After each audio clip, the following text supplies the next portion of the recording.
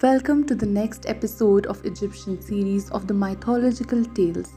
In the previous episode, I introduced you with the god of death Anubis, how he was known as the Jekyll god of mummification and how he overlooked the embalming of the diseased bodies. In this episode, I'm going to introduce you with Astarte. Astarte is a goddess of many names, with a story that spans many cultures, numerous parts of the world, and almost the whole of human history. Her influence on modern religions is still felt strongly, and Astarte's touch can be found in some surprising places. Astarte is the goddess of war and, to a lesser extent, the goddess of love and fertility.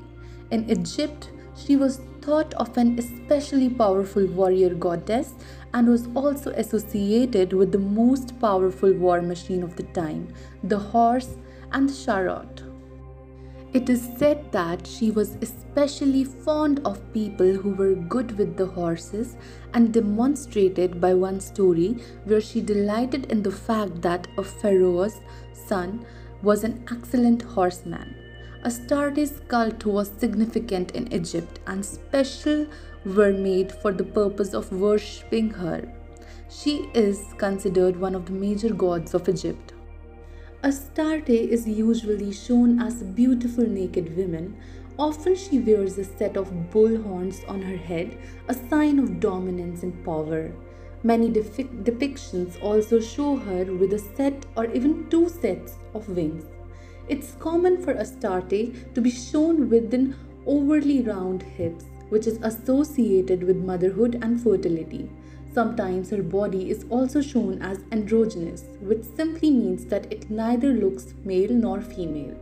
Astarte can also be shown wearing a crown because she is considered the mistress of horses by Egyptians. Many depictions of her show the goddess on the horseback or otherwise in the company of horses. We all know very little about Astarte, especially in Egyptian incarnation, but we do know that she is another version of the Mesopotamian goddess Isther. Astarte was officially adopted into Egyptian religion during the 18th Egyptian dynasty. As Isther, there are quite a few stories about Astarte in the Epic of Gilgamesh. Here she is shown to be a bit moody and spoiled. In one story, she goes to the gate of the underworld and demands to be let in. Isther was all about love and became pretty obsessed with a few men whom she insisted she wanted to marry.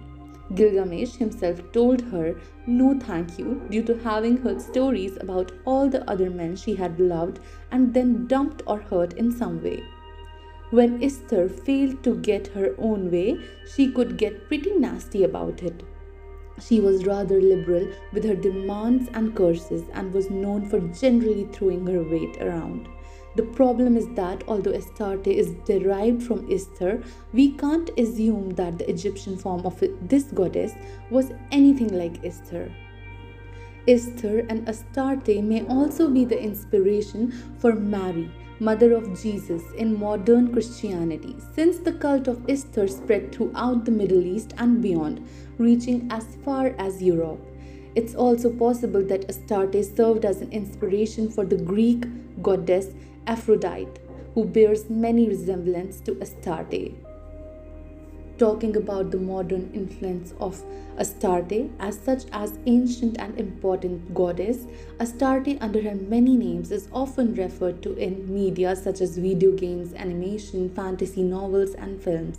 As Isther, for example, she is mentioned in the Sandman comics as well as in the Conan of barbarian stories. Thank you so much. This is Simranpreet Kaur signing off with this episode. See you in the next episode. Till then, stay tuned.